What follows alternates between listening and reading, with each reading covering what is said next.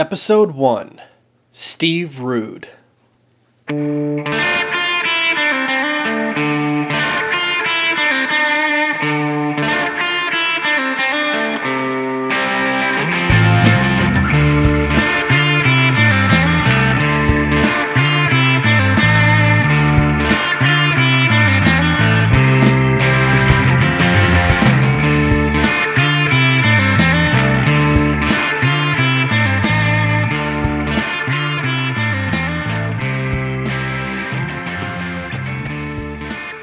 Hello everyone and welcome to Creative Credit, a show dedicated to conversations with talent from across the comic book industry. Artists, writers, inkers, letterers, colorists, and more. Who knows? Maybe we'll even branch out and speak directly with editors or publishers or producers and writers across comics multimedia. The sky's the limit. Now, I don't want to make this preamble longer than necessary because you're here to kick things off with the dude himself. But since it's the first episode of this new show, I feel some introductions are in order. First off, my name is Chad Bokelman. I live in Austin, Texas, and I'm a comics fan. Now, as a kid, I had 5 single-issue comics, and I read and reread those comics over and over again. However, it wasn't until after high school that I was wandering a bookstore next door to a theater and picked up my first trade paperback, Green Lantern Rebirth, and Volume 2 of the Showcase Presents black and white reprints of the Silver Age Green Lantern Adventures. Well, one thing led to another, and I found a podcast called The Lantern Cast, then in its infancy. Through my fandom and participation in that show in various ways, I eventually became a co-host. And when the original host decided to move on, they passed the show on to myself and my co-host, Mark Marble. At the time of this recording, Mark and myself have been co-hosting the Lantern Cast together for 5 years, and the show as a whole has been on the air for over 10 years. Which brings us to today. Through that podcast, I've discovered a love of comic book history, and more so, a love of creator interviews. It's one thing to read fantastic published works about the comics industry, such as The 10 Cent Plague by David Haydu, Leaping Tall Buildings by Christopher Irving, and, well, really anything produced by Tomorrow's Publishing. But it's quite another to hear direct from the sources within this industry. Through the Lantern Cast, I've had the opportunity, or rather excuse, to talk to amazing people such as Tom Wynn, Scott Collins, Tony Bedard, Daryl Banks, Ron Mars, Neil Adams, Denny O'Neil, and many, many more. But as wonderful as those conversations have been, I've left many more fantastic people I've met in this industry off mic because they had no affiliation with Green Lantern. So I've started Creative Credit. To answer your question, no. I'm not actually the most qualified individual out there to produce a show like this. And no, I don't know every single aspect about this industry. I haven't read every series recommended to me. I haven't absorbed the sheer breadth of art styles available. My knowledge base is most certainly extremely limited in this regard, but I'll tell you this. I've been podcasting for 5 full years and associated with one for a decade. I love comics. I love this industry. I love talking to people. And mostly, I love learning about this industry. I'm going to ask questions based on wrong assumptions. I'm going to trip up here and there. But I'm here for the ride, and I hope beyond hopes that you're here to learn with me too. Now this, our first episode, features one of my favorite creators, Steve Rude. Though the intent was to have this be a strictly audio-based medium, my conversation with Steve is actually greatly enhanced by a visual component. To that end, please, if you can, visit the LanternCast YouTube channel for the recorded video from our conversation, where Steve displays quite a bit of samples of his work for you to view and enjoy. Or, if you can only listen in for now, seek out the video later to view the work Steve chose to showcase. It's incredible. But, with no further needlessly lengthy personal histories or introductions, I present to you my conversation with Steve the Dude Rude.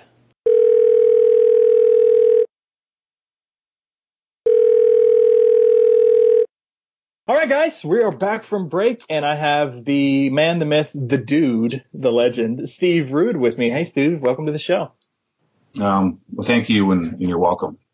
A lot of people want to start off when they're speaking with someone about their origins, where they were born, what their childhood was like. But I was reading and listening to a lot of interviews with you, and where I want to start actually is 1966, because I hear, based on everything I've watched about you, that is where your sort of origin truly begins in terms of your inspiration and your love of the industry.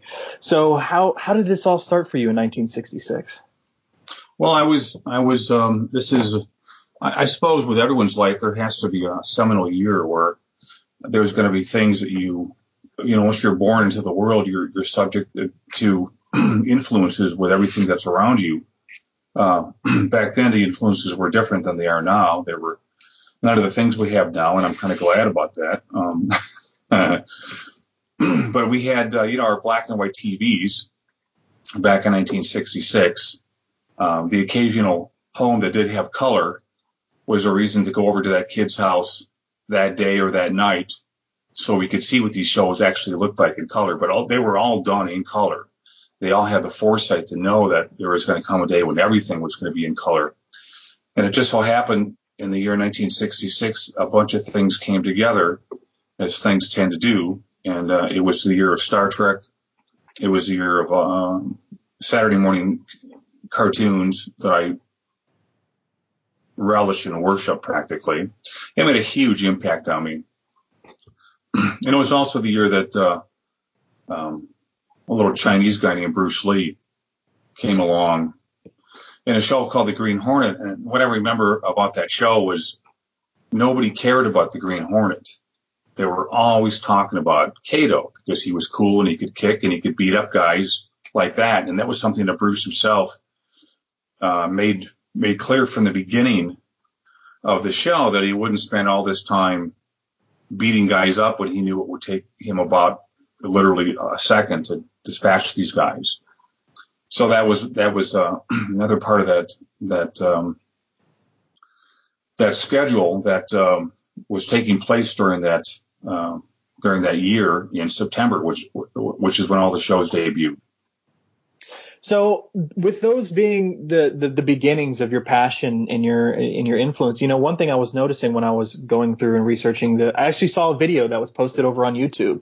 You just going through your office and flipping through one of your sketchbooks, and you were imitating Disney styles and a lot of Jack Kirby, like Muscle Studies and stuff like that. And a lot of people would say, or casual fans would look at a grand artist or someone they idolize, like yourself or Neil Adams or whatever, and they figure they just wake up and do it. But it's so cool to me to see that every day, every year, as you go through this business, you're still breaking down and trying to learn. Is that something that you picked up just going through those influences and seeing how those things that influence you just evolved and steadily grew?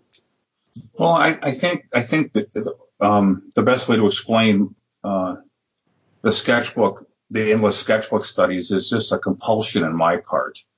I actually have the recent sketchbook that I've been working on recently, and I can hold up some of the things here. You can see the kind of things I tend to do. And this sketchbook that we're looking at here I believe is number 36.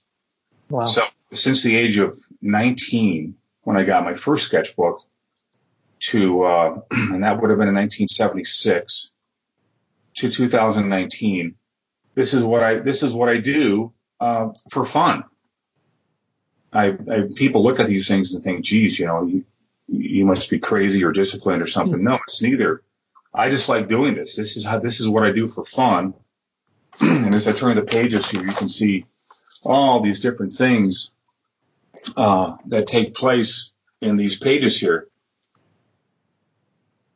I'll turn the page, and you can see that basically everything is game here for me. It's on the top is a study of Sargent. On the bottom is a study of some Drew Struzan work. I turn this around, and there's some William Merritt Chase studies. Gotta make sure everyone can see that okay. Mm-hmm. And just little things that catch my eye that I always figured that if I copy it, it might go into my brain, so I can use it for future things. Here's an outdoor study when I was on vacation with Janelle at this beautiful resort. So I just brought my sketchbook along and painted it on site. That's beautiful. Thank you. Painting on site is an important thing that everyone who knows about art should engage in. It's part of communing with nature, I think. And when you're out there and you're seeing with your own two eyes and you're feeling the ambiance of the place, it can be a very rewarding thing to stand outside and just try to copy nature with paint and pencil. But you can see every little thing that catches my eye is possible game for me drawing it. Yeah, I see some more Disney there. There's a lot of Disney stuff in here. I've been really getting into. I've been into the Disney artists for a long time. They have the capacity to abbreviate real life into simple cursive lines, and the characters are just as real as if they were rendered to death photographically. So I knew there was a secret going on there that I wanted to find out for myself. I'm going to turn the page here, and there's more Disney stuff. There's some stuff from the Supergirl TV show. And a lot of these are kind of warm-ups for things that I'm going to be working on that are coming up. And other things are just things that are good practice. Here, this is part of the art of caricature. How do we get someone who would never look like this in real life and make them look like they're real by extreme exaggeration? Oh, what do we have here? Oh, feet and elephants. Oh, wow. So this is all part of what I've done, just as a matter of compulsion. I don't know how else to describe it. It's certainly not discipline. Discipline is making yourself do things that you don't really want to do, but know you should. Mm-hmm. And that's never been my thing. I've just been lucky enough to be so intrigued by studying, learning new things. That's where the fun is. Yeah, a lot of people like to ask, and I've found myself asking a lot of. I've interviewed Neil Adams and several other people in the industry. They always want to ask, how did you break in? How did you push through those barriers and just kind of find the passion to keep going in comics despite all these roadblocks that are put in front of you? And a constant theme I'm seeing when I'm listening to other interviewees talk to you is that wasn't really you. Your passion about comics just exceeds just through and through. It's never been, sure, there are hard days, but it never has waned for you. You encounter a roadblock and you just swerve into the thicket and push harder on the gas rather than letting it stop you. And that's something that I don't want to say is unique to you, but something that is makes me really feel like I appreciate your artwork even more knowing. And I just wanted to talk a bit about your attitude about the industry and how that has kept you going. Well, my attitude about the industry now is not one of glowing positive evaluation. To me, say for example, I was working for DC recently, and there's been so many changes, and the ones that I've noticed is the scheduling. I was offered a chance to work in a book, and because the team of editors that I was working with were so late on getting a script to me, these writers nowadays I don't know what's happened to the business, but this particular writer took several months to get me a script, and that's just not that's not the business I grew up on, especially with Capital or First Comics or Dark Horse. But there came a time when a trend began to take place, and that was it's almost like these guys that are noted as top writers and top artists are getting too big for their britches here, and the companies are catering to these these whims of theirs, where they can take all the time in the world to put these things out. And again, that's not the world that I grew up on, and I simply think it needs to be reversed. So that was one of the reasons that I encountered kind of a culture shock in working with today's editors is, where's my script? Where's my script? Well, it's coming, but it never seems to come. And another thing that really I find disheartening in the business is people don't make phone calls anymore. They don't talk voice to voice. And what I find is everyone uses email to express their thoughts or their opinions or their take on whatever they're getting from their creative partners. I don't believe in that. The more I see all this text stuff going on in these emails, which I'm all for. I don't text, but I certainly email. And maybe want to go back to always making sure I talk to people on the phone rather than email them. So I've kind of always been a rebel as far as what everyone else does that I know is wrong. I'm going to do the opposite because it just makes more sense. What makes more sense? An email? Sometimes it does. Other times it's far better to do a voice to voice and just hear the person's voice. There's advantages to both, and you need to use both. So that was one of the things that I encountered.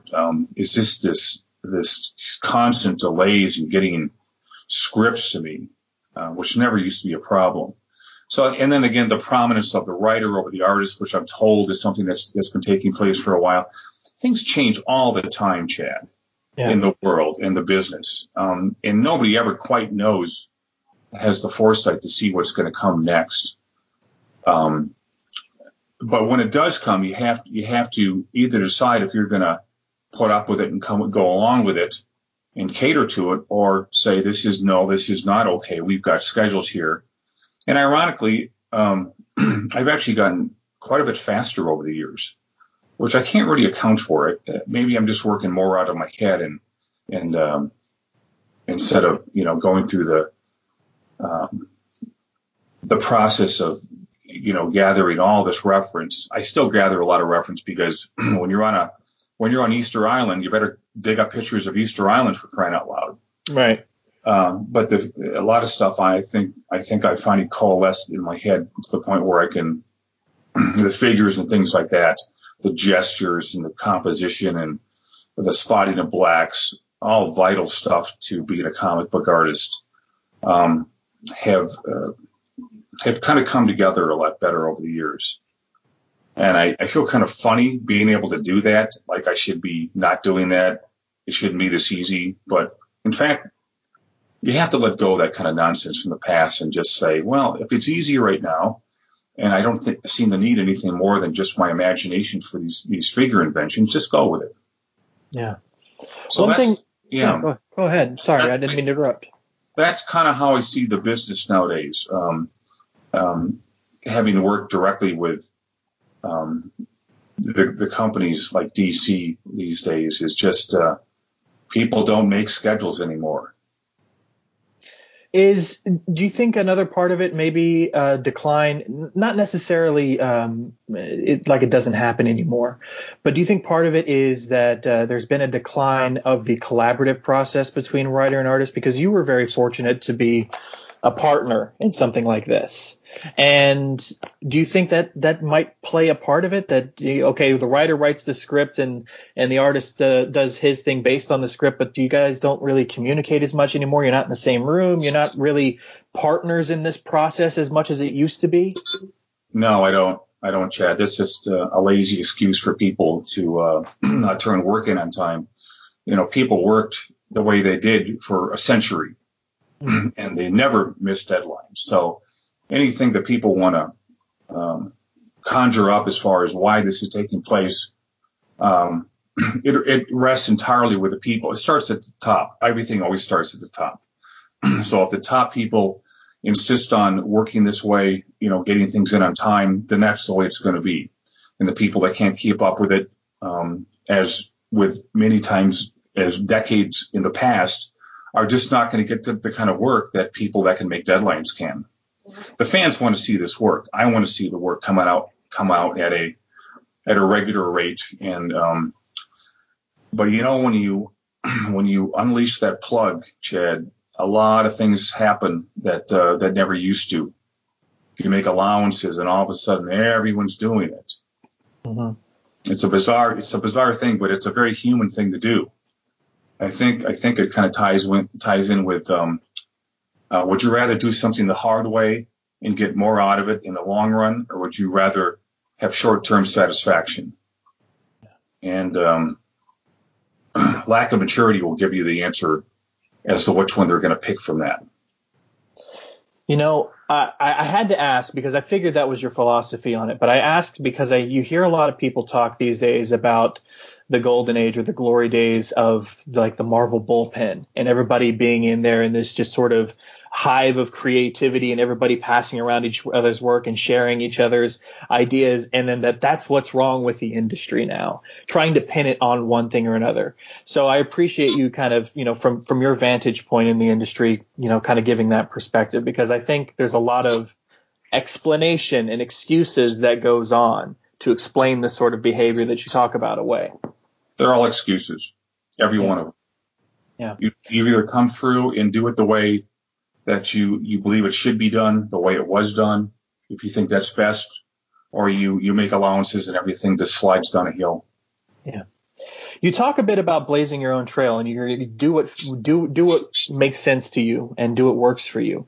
And that I almost feel like there's no better way to emphasize that than saying, pointing to the Nexus newspaper strip. I know you were inspired by partly what the pitch you got from someone at DC with the Wednesday comics, which that's right. I find so incredibly awesome. But just seeing the value in that and going, wow, that's a great idea. We should do that for Nexus too. It just seems almost counterintuitive to the digital push that's happening. And, I loved it. When you guys said you were doing that and the Kickstarter happened, that was something that blew me away. It wasn't the fact that Nexus is back, although let's face it, that's part of it. The other part is just, oh wow, we're going to do this newspaper format and he's working full size style. Explain your thought process of not just bringing Nexus back, but doing that, because I know the collected edition is coming out soon. Yeah, it is coming out soon. And how do I explain it? Well, so much of it is just being in touch with something that's inside oneself. And things have changed so much since the time that Nexus debuted in 1980, 81. That you have, I don't know how else to explain it except that you become aware of things as you go out into the real world and go to conventions and see all this stuff going on, and there's 1,000 more people attending these conventions that want to get known for what they're doing. And there came a time when some of the changes that came about, Chad, were there were no more letter pages anymore in comics.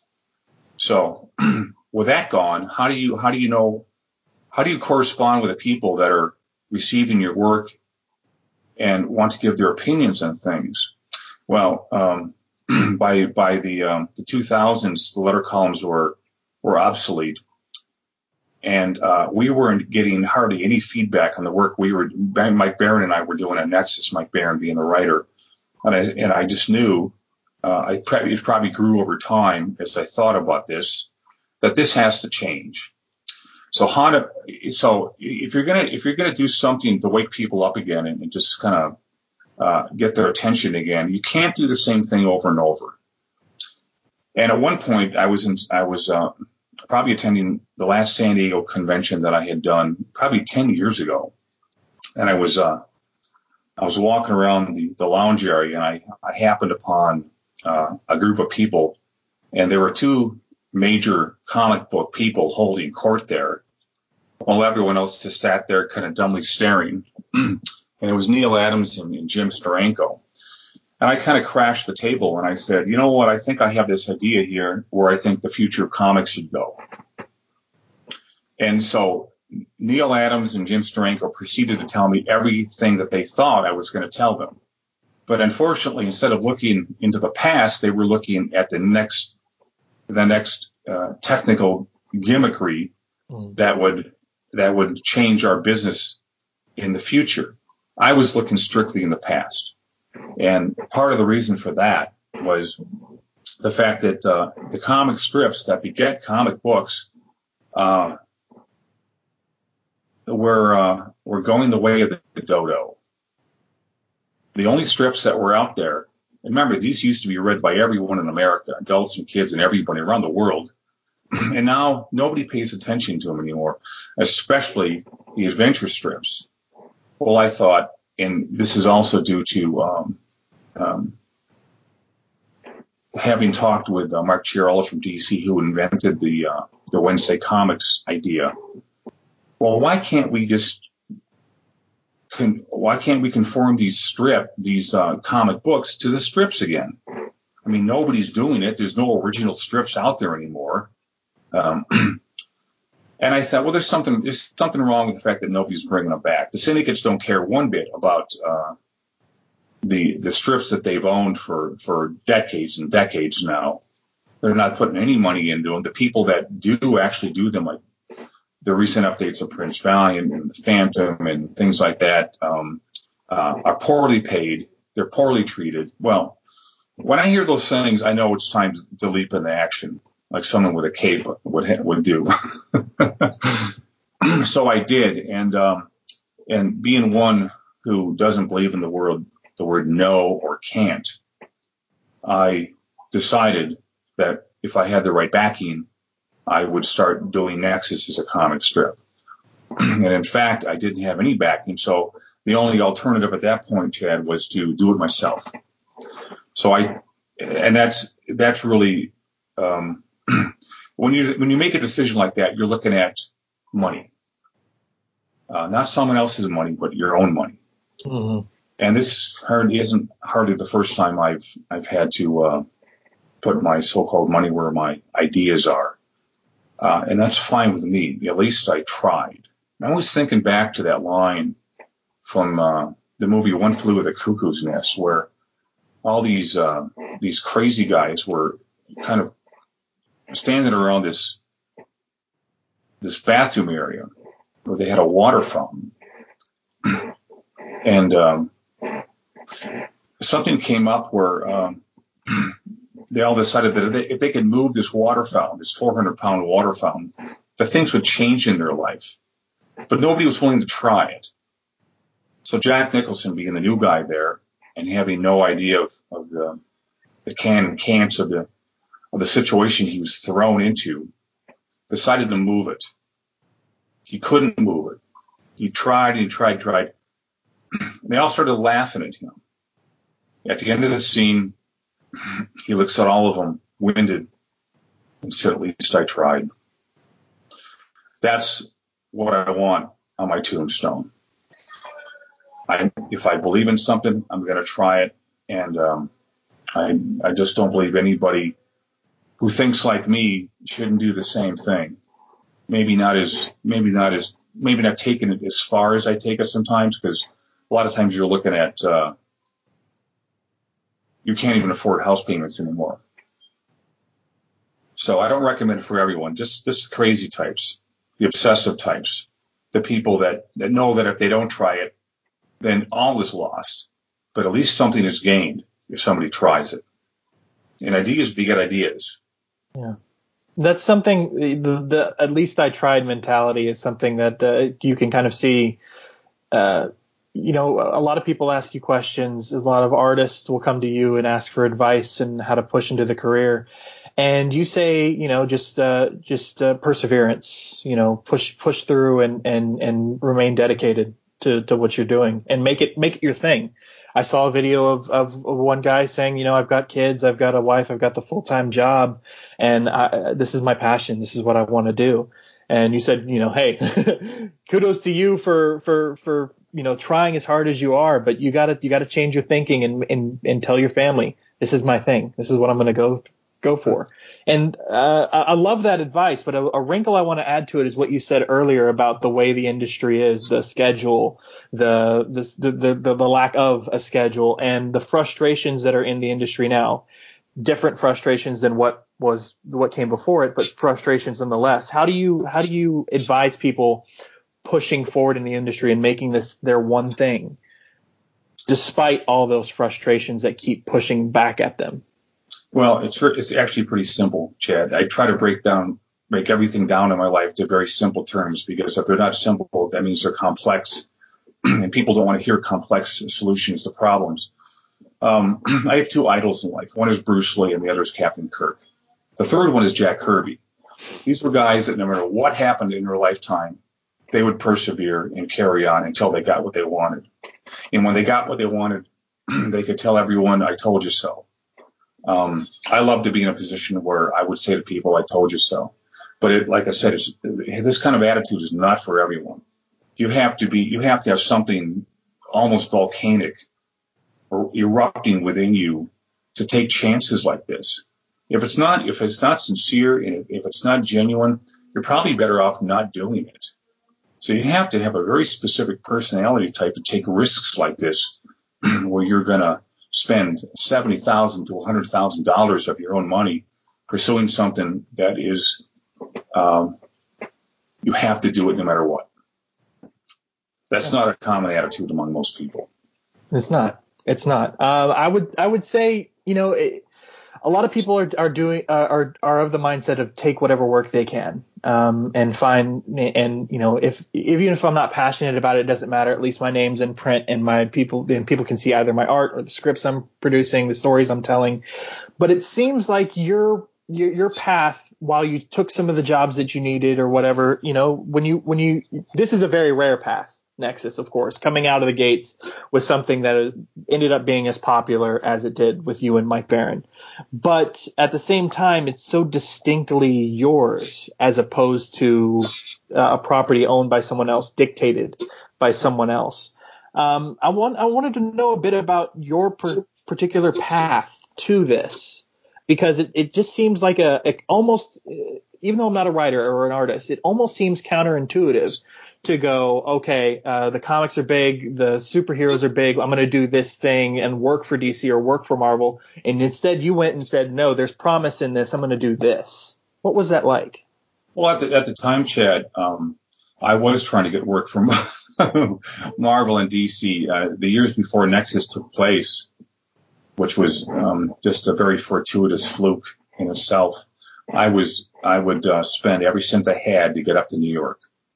And at first I took a train, and then the year after that, once I got rejected from those places, I would take a plane, and I would just keep going back. And my idea was to get as much feedback from these great talents that ran these companies as much as possible. That's what I went there to find out. If I couldn't get work, I was at least going to not walk away without finding out what I needed to work on. And as you know, whenever you ask somebody a question, even if they're 12 years old, they will give you an opinion on what they think about something. I was always more interested in gut reaction than people that overthought their appraisal of what I had done. Even to this day, I said, never mind the college, paper version here. Just give me your gut reaction, because that's what means the most to me. If they see it and like it in their gut, then I've done my job just right. But yeah, I would go up there and I would talk to everyone I could. When the editor-in-chief or whatever would kick me out of his office, I would go down the hall and just kind of walk in the rooms where people were working and strike up conversations with them. I mean, to me, that was fun. I wanted to know how they got these jobs. I mean, they were working at these great comic companies and I wasn't. I wanted to find out more about them. And that was so rewarding. They would sit there and they would be inking away in a cover, or they'd be drawing something, or they'd be pasting up something. And I just, that was so fascinating to me. And I just loved just to sit there and just, pick their brain about, whatever they were thinking about. That was fascinating to me. They had things that I didn't have, and I wanted to have those myself. So my idea was, just common sense. If I kept coming back, I might get something. And in fact, I never did get anything. But in the meantime, this anomaly called Nexus came along. And again, I've always noticed that the biggest changes in things tend to happen at the beginning of a new decade. New singers, new musicians, new actors, new movies, new trends. And in the case of Nexus, apparently the time had come for independent guys working in the middle of the States to take their shot at publishing comic books, and I was lucky enough to be part of that. Yeah, Nexus is almost a good example of your sketchbooks. You turn the page and there's some other influence there.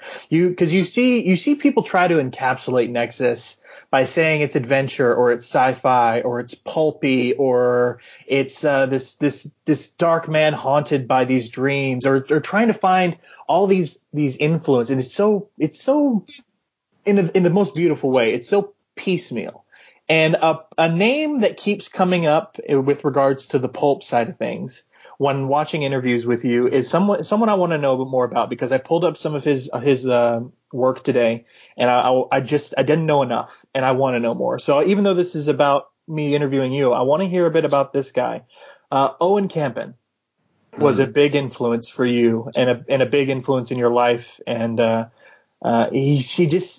look at his work and I see a lot of you in that, and a lot of where you drew that inspiration. And I can't talk to the man, but I can talk to you, and I'd like to learn more about it. I'm surprised by that answer. I was expecting to hear Roy Crane or Toth or Kirby or something like that. And you bring up my first grade teacher. Well, in fact, if I set the stage right, Chad, I had at the age of 19, I enrolled myself in art school. Now, that being the logical thing to do. And I got in. It was a 4-year college. We paid $850 a semester. And we were always complaining about how expensive that was. I lasted 2 years at that college, got fed up with what I wasn't learning. And I don't think anyone was going to give me a scholarship. So I left.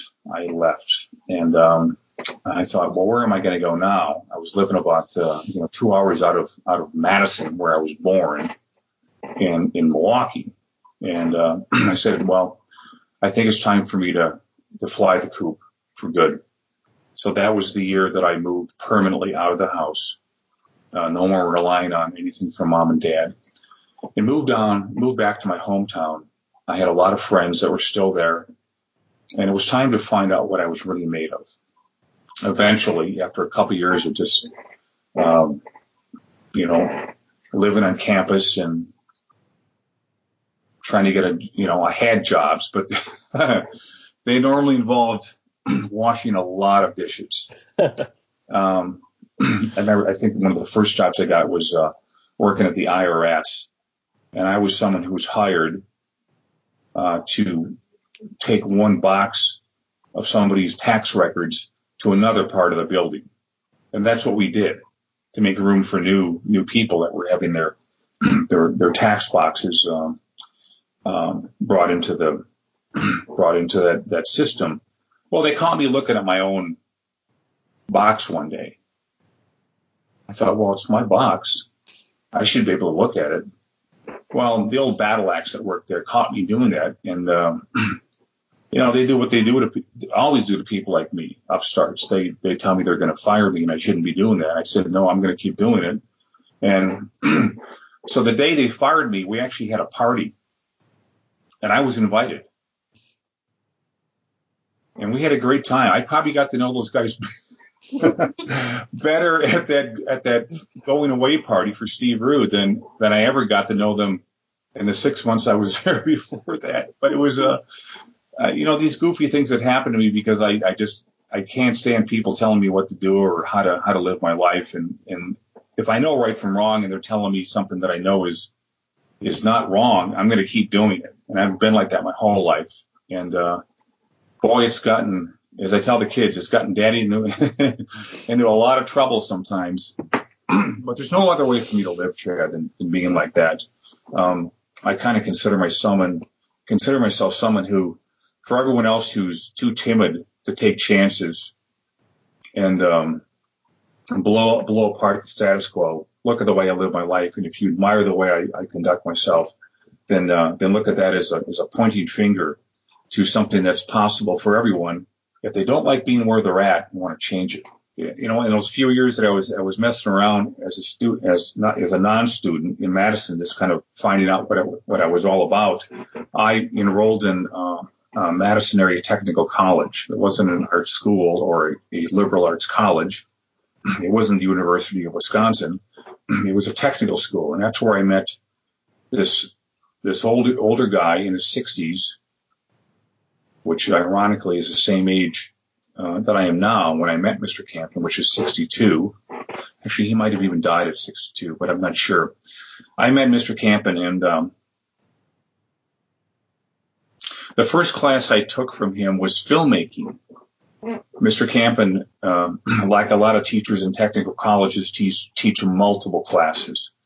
And Mr. Campen was somebody that taught figure drawing, painting, and filmmaking. Well, I loved the idea of being able to grab a camera and seeing what I could capture in film. I liked it as much as the idea of drawing, being able to draw comic books or being an illustrator. So he was the guy that I went to for everything, and we butted heads originally.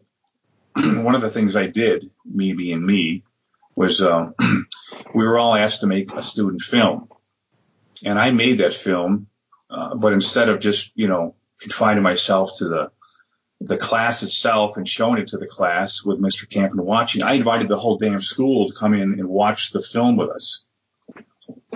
Campen found out about that and got mad at me.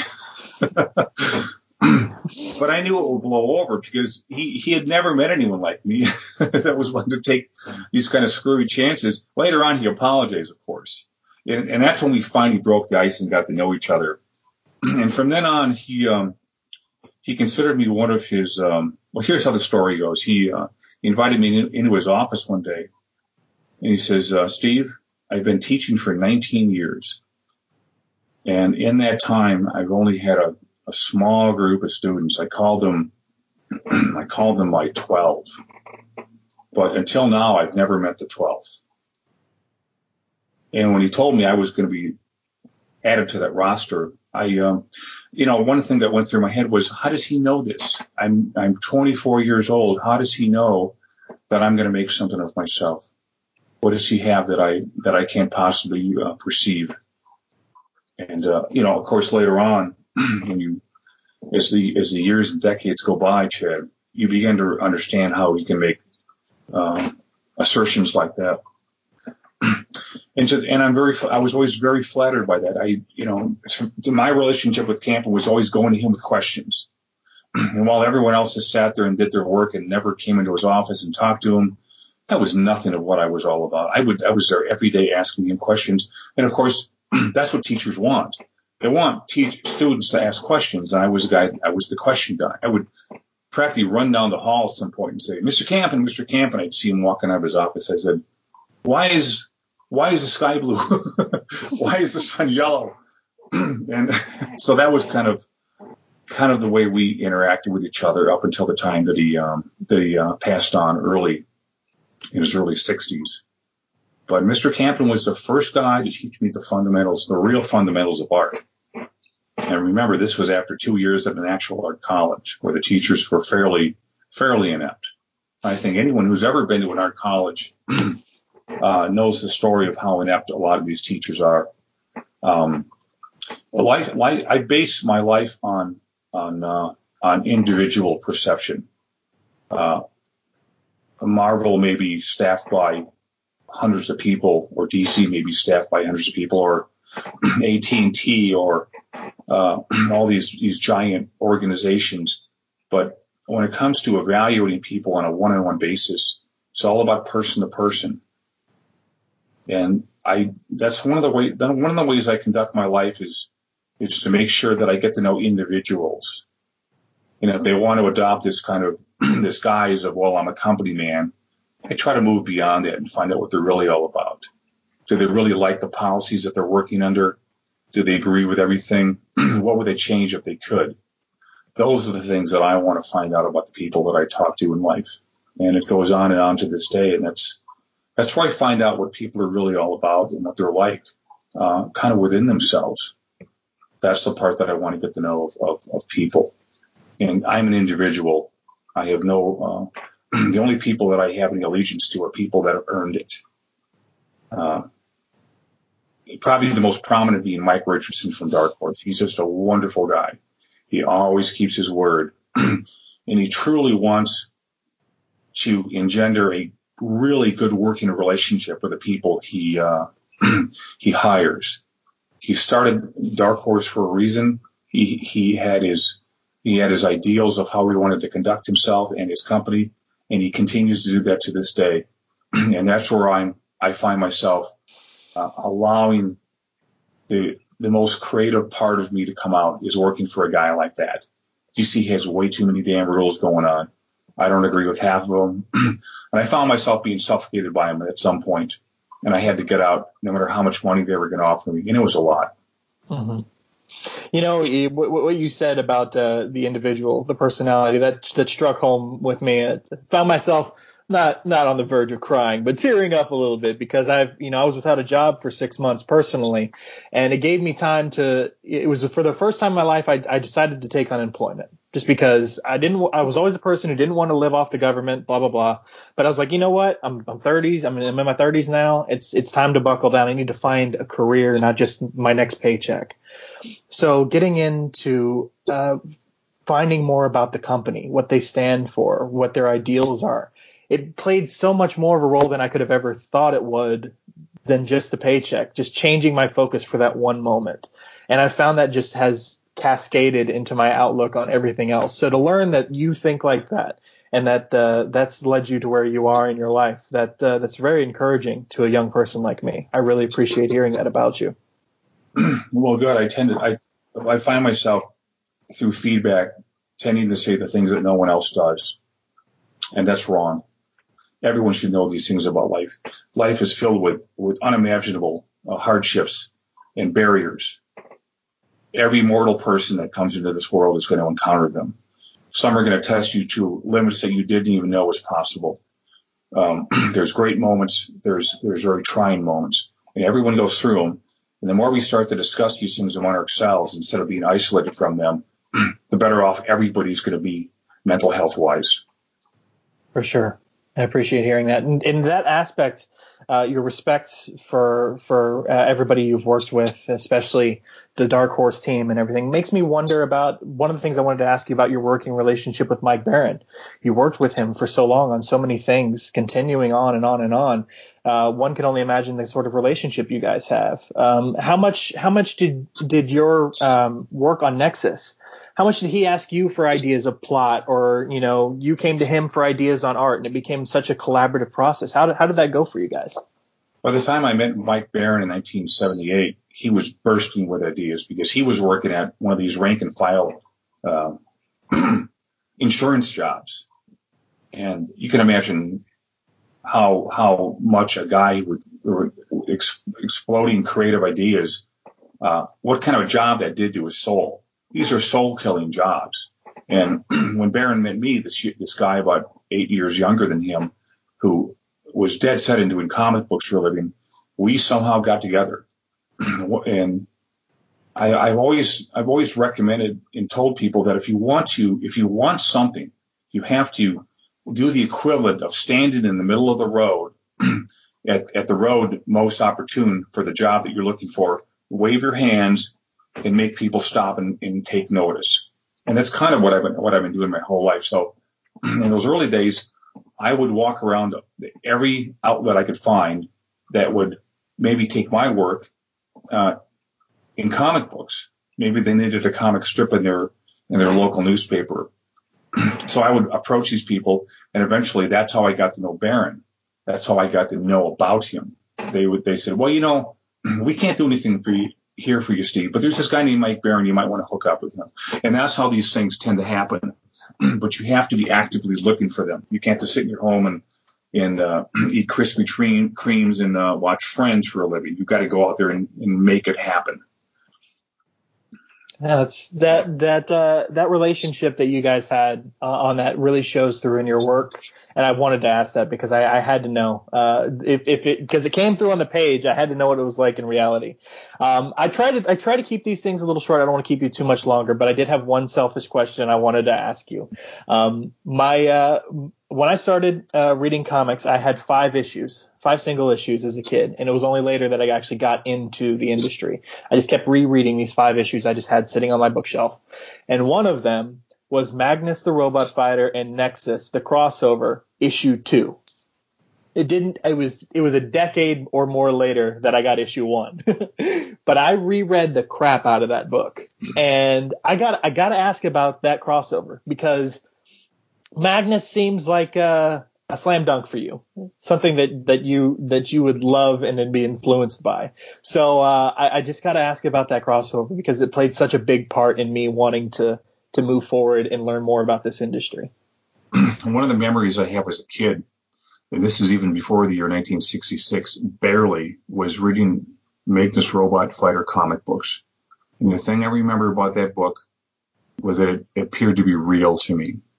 The stories were so well done. The artwork was so compelling that what I read went beyond just opening and turning pages of a magazine. It felt real to me.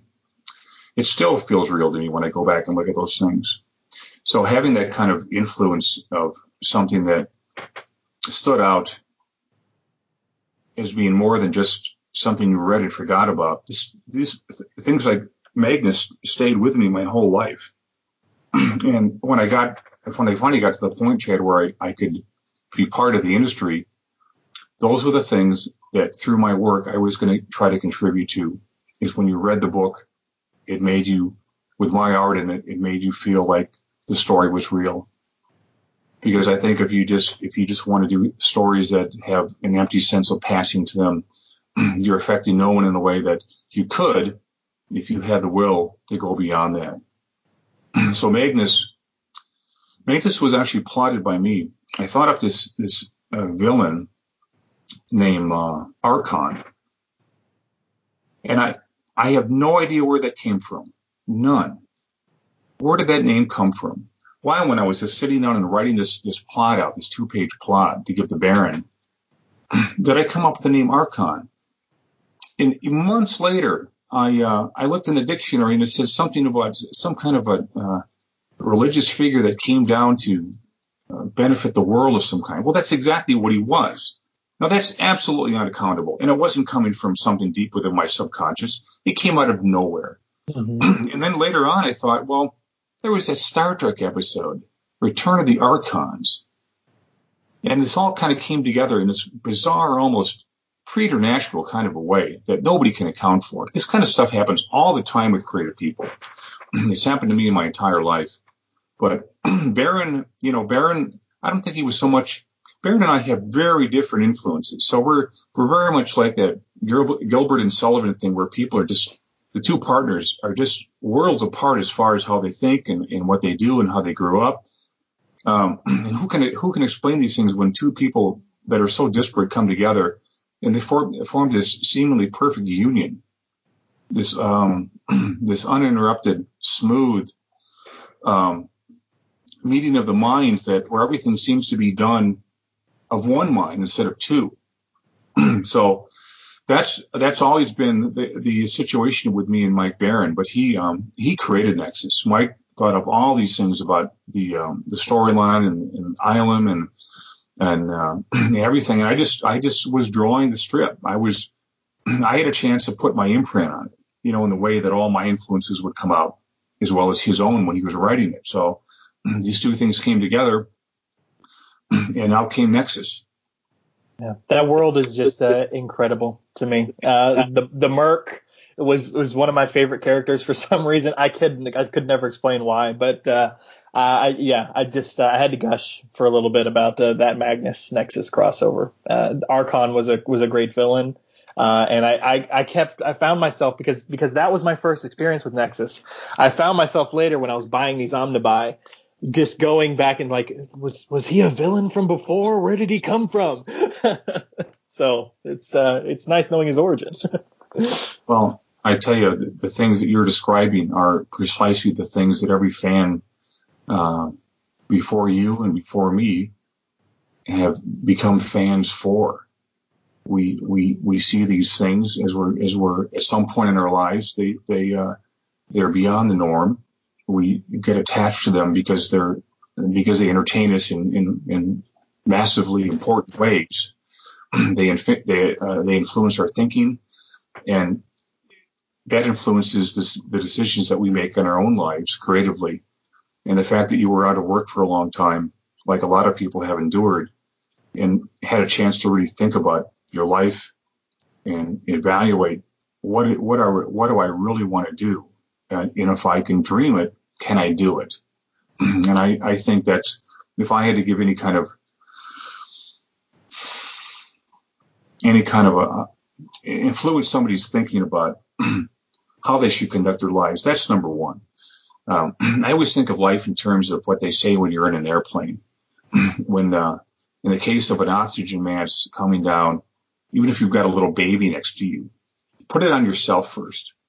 Because without being able to put it on yourself and help yourself, you're in no position to help others in a way that truly might make a difference in their life. You've got to cultivate yourself, and then whatever's left over that you might be able to give to others, assuming that they want to hear what you might have to say about things, will have a greater impact if you yourself have walked that path yourself and not just talk the talk.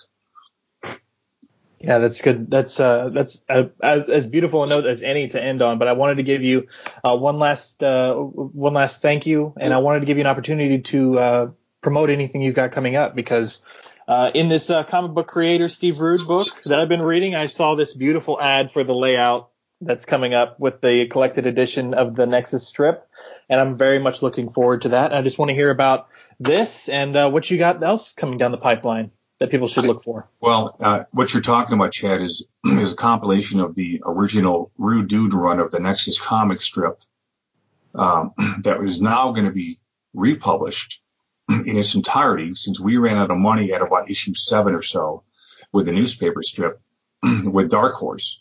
And one of the things I brought along was I wanted to show people the size of the originals that I work on for this upcoming Nexus newspaper strip. And if I can reach over here for a second, this is the size of a Sunday newspaper strip from 1950. Mm-hmm. Just before Christmas, this came out. And this, of course, is a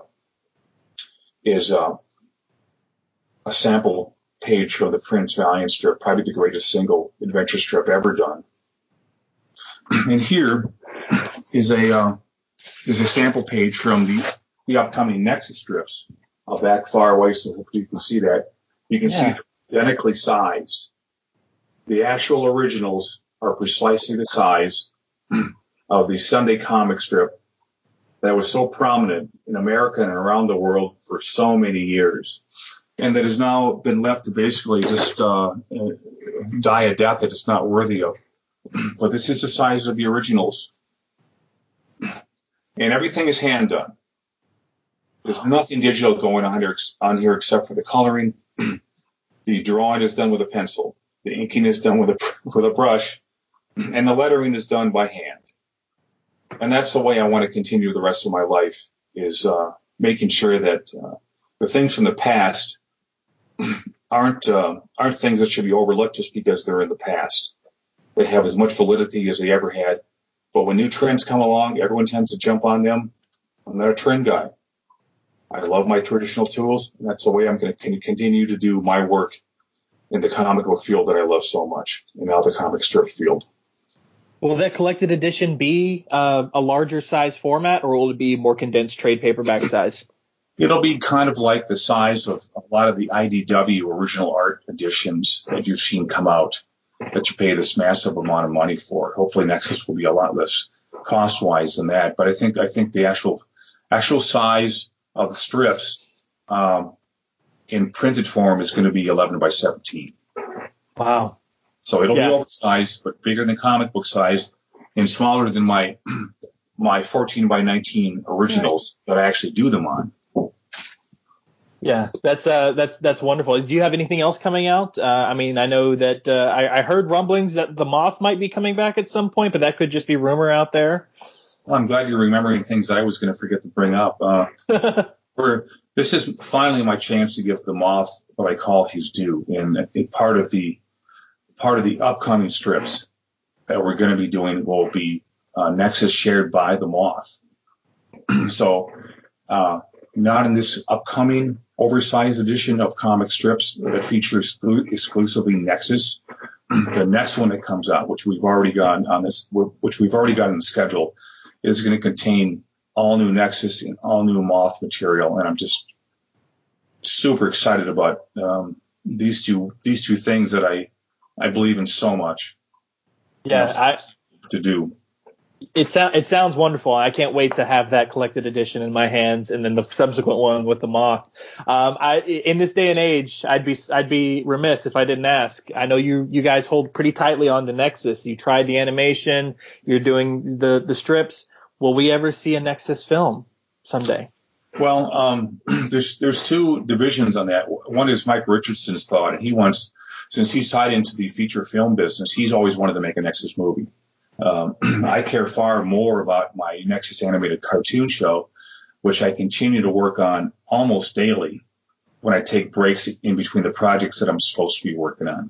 I go over to the animation board that Doug Wiley, the creator of Johnny Quest, had bequeathed me.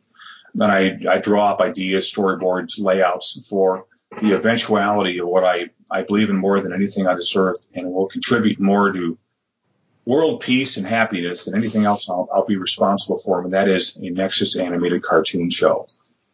So I continue to work on that, and we'll continue to work until my dying day, until I eventually succeed. Yeah, I saw those 2 minutes that were posted over to YouTube, and I was very excited when I saw it. Someone just randomly linked it to me one day, knowing I was a Nexus fan, and said, "Hey, have you seen this?" And I was like, "Wait, this is real? This is a thing?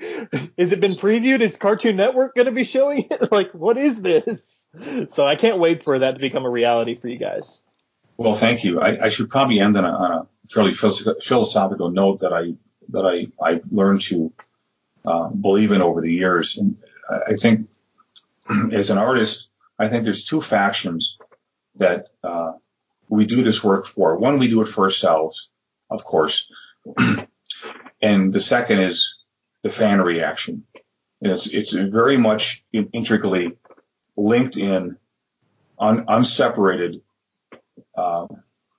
symbiotic relationship with what the artist does and how the fans react to it. And how the fans react is going to kind of get into this perpetual rerun of a kid grows up loving something. He eventually has to grow up and decide what he wants to do with his life. I decided I wanted to do comic books and be an illustrator. So all the stuff that I grew up on influenced everything that I now do. So for all the fans that may be watching this, that may see my viewpoints as a little atypical for most people out there. And if it gets them thinking about their own lives and what they would like to see coming up and how they spend the rest of their life, hopefully doing something of benefit to themselves, then that's a great motivator to me. And I think that's one of the purposes of, as you age, you need to speak your mind to people who are just coming up in the hopes that what you can help them do with their own life is what you eventually ended up doing with your own life, which is finding your own path and then doing it. Sounds good. I wanted to thank you, Steve, for taking the time out to come on this show and talk about your work in the industry and letting me geek out with you. That was a lot of fun as well. I say a lot to a lot of people that I interview. I say thank you for their time, not only for the show, but also for the people listening or watching.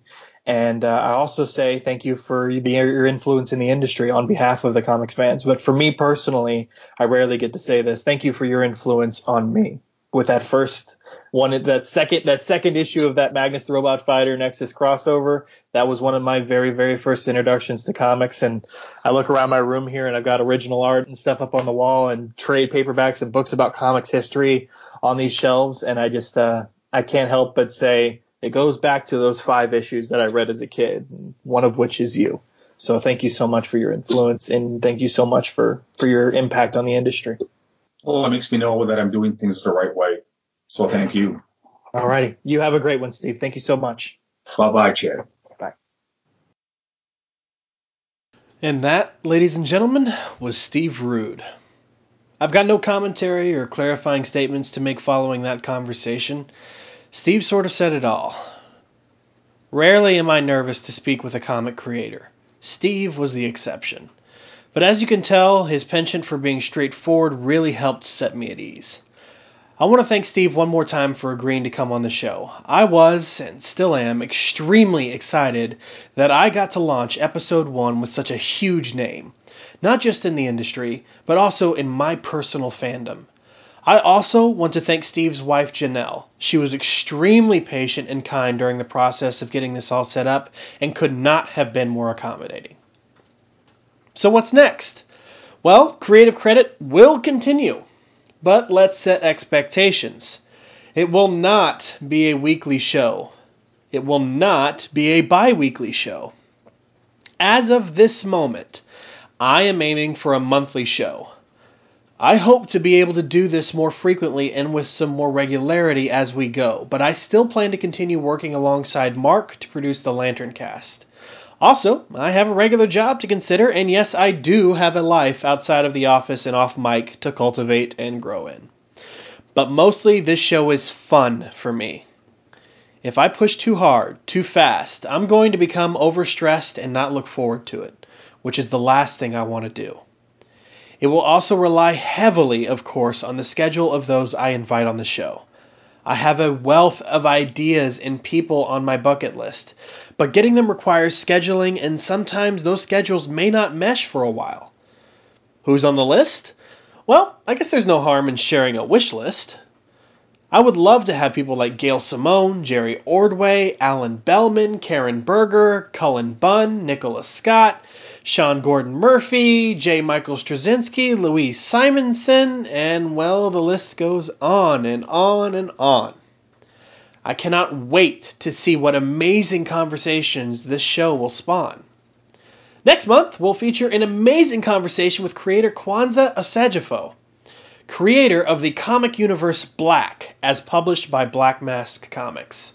No stone is left unturned, and we have an honest and frank conversation about, well, just wait and see. If you'd like to contact the show, you can follow it on Twitter at creativecredit_. You can also send an email to lanterncast@gmail.com and make sure to mention Creative Credit in the subject line. I do plan on reading Twitter and email feedback from listeners moving forward on the show, so please do not hesitate to reach out and let yourself be heard. Until next time, remember, Marvel or DC, television or film, print or digital, we're all comic fans. And as Robert Downey Jr. once said, a hero is not a noun, it's a verb.